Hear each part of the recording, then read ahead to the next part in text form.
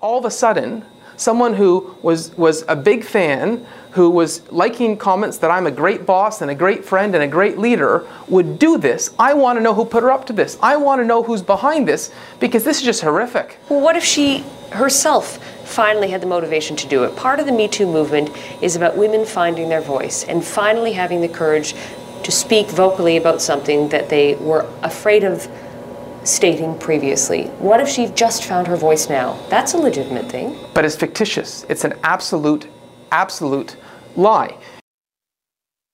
The words of Patrick Brown as he comes out in a case of she said, as he defends himself after having his career destroyed.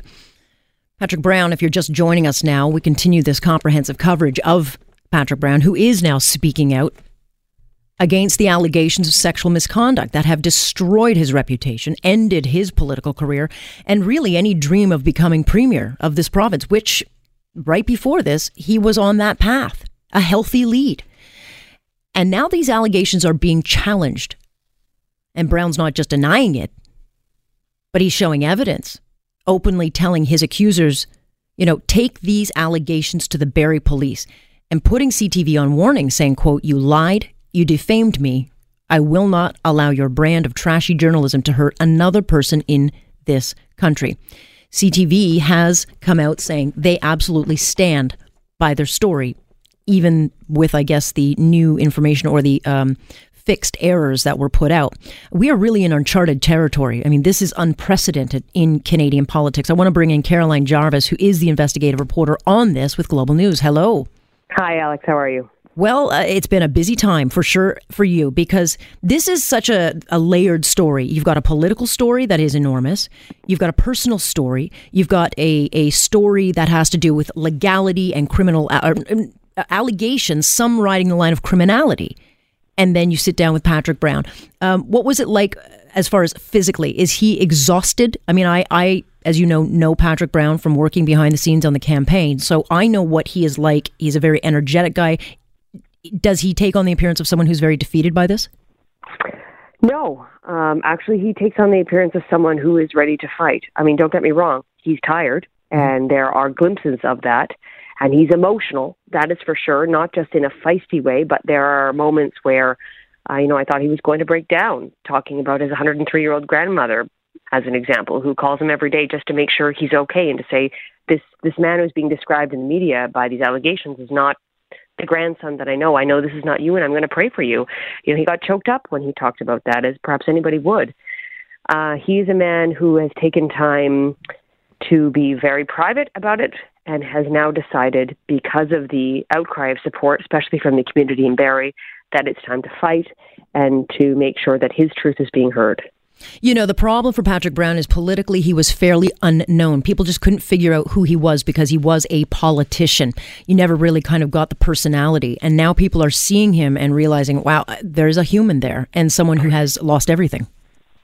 That's for sure. I mean, there is also the Patrick Brown that people are getting to know, which is a man who is being alleged of sexual misconduct in a couple of cases, and who has rumors that circulate around him in the Barrie community and the political community as well. So which Patrick Brown is the real one? Well, we're hoping that through investigative journalism and policing, of course, as well, that will come to light. You asked him some uncomfortable questions, and that included his dating life and all these rumors of his reputation. There are a lot of rumors about lots of politicians. We hear them all the time. We certainly don't report on them, but in this case, they came out in a national story of allegations, and there are some corrections in that, including a conflict of interest that CTV felt it had reported, and that one of the accused, the main allegation, has really crumbled, that she was not, in fact, underage. That's right. CTV clarified their story. And in their defense, I don't know whether it was CTV who clarified their story or the first accuser who clarified her recollection of events to CTV, and CTV responsibly reported that.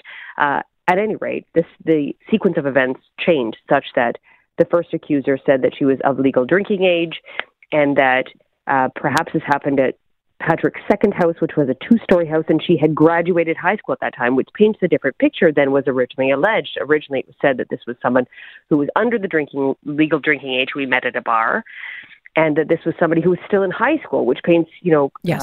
a really predatory picture. And so now the numbers are changing. I mean, one of the things that we found concerning was that when the allegations were brought forward to Brown's team on January 24th, neither was this woman's full name disclosed, nor was the time frame when it is alleged to have occurred. It was just said somewhere around 10 years ago. And so when I asked Patrick about that, he said it's like fighting a ghost. I mean, it's like Bob X. Bob X says you did something bad to them 10 years ago, and here are a few of the details around it. Yeah. How could I even defend myself, he said. It took them days going through high school yearbooks to figure out who this person was to be able to refute those claims. Did he tell you how much time he had to, he gets this phone call that a TV station is going to be doing this report. Did he say how long he had to come up with an answer? The email came into Brown's team officially at 4:24, though there are varying accounts as to whether rumors were swirling in the days preceding the actual official letter that said we are seeking your response to these allegations. They were told that the story was going to come down that night at 10 o'clock. That's 5.5 hours after receiving the email. It did request an on-camera comment from Patrick, and as a journalist who does that, I always hope that when you ask somebody those questions, that their response is, and especially if they want to defend themselves, yes, let me comment. In this case, either Brown or his team did not respond to the actual email to say, I want to respond to it. So that's one point to flag. However, sending an accountability email is what I refer to it as in journalism. 5.5 hours before an air date is not exactly a generous time frame to give somebody with which to respond when you don't even know who's alleging something against you and at what time. Yeah, it's almost impossible. I know that you're speaking with, there's another part to this that will come out tomorrow.